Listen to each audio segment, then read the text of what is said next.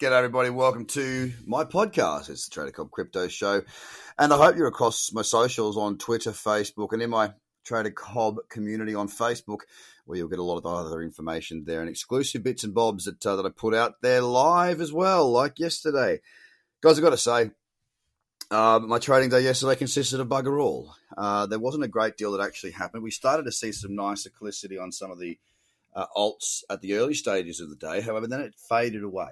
And as it stands right now, well, here's my trading plan for the 3rd of November, which is a very big day across the world, as I believe. This is the day, well, we might not find out who is the new president whoever is going to be president, whether it's a new president or whether it is the current president. But I'm suspecting that there'll be maybe a little bit less going on in the markets, especially in crypto for the time being. And I'm seeing that there's been selling off over the last 24-hour period. It's kind of killed a lot of the trends. A lot of these trends that went from being strong are not looking so good anymore. We got Bitcoin there. It's down 1% right now at 13.6. Let's not forget that, from where it opened at one stage, we were down 4%. We were down around 13.2. It's bounced back a fair bit.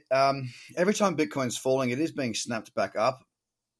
And it's just not really making good trading conditions. It's the sort of period of time for me where I can see what's going on, right? The conditions aren't great, all right? They're just not. It's as simple as that. I don't see anything worthy of trading in the top 10. There's one trade that I've got that I've put out. The members are aware of it already. It's trading a short against Bitcoin. So not to short Bitcoin, but we're shorting an alt with Bitcoin strength. And that's about it. Ethereum 385 down 3%, very average looking chart. XRP 23.5 cents down 2%, very average looking chart. Bitcoin Cash down 3.6% at $258.35, again very average looking chart. Litecoin is at $54.16 down 2.7%. It's still holding that momentum that it's had there on that 1 day chart. But, I mean, look, it's got a long way to go until it gets back above 56 at this point. So it's pretty average still. Like for the day, it looks average.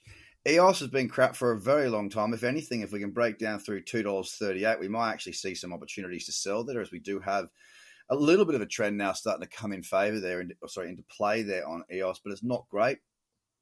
Down 3.35%, by the way, on EOS at $2.43. BSV, $159.63, down 3% today. Binance, $28.08, down 1.8% today. Again, there's a bit of a level there. If it was to break down, potentially further downside is, we could keep an eye on that later on, but not right now. Cardano down a whopping 5.5% after hitting the cradle zone on that daily chart, but not much to trade as it did shoot up. It then went back down. It rejected 10 cents yesterday quite heavily. And the biggest decline of the day is Link, down 6.2% at $10.85. Again, a very average-looking chart. So if I were you, I'd be doing what I'm going to be doing, which is not much as far as trading goes. I've got other things that I'll be doing today because, you know what? When conditions aren't great, it's important to stay out. Being involved in the market is one thing.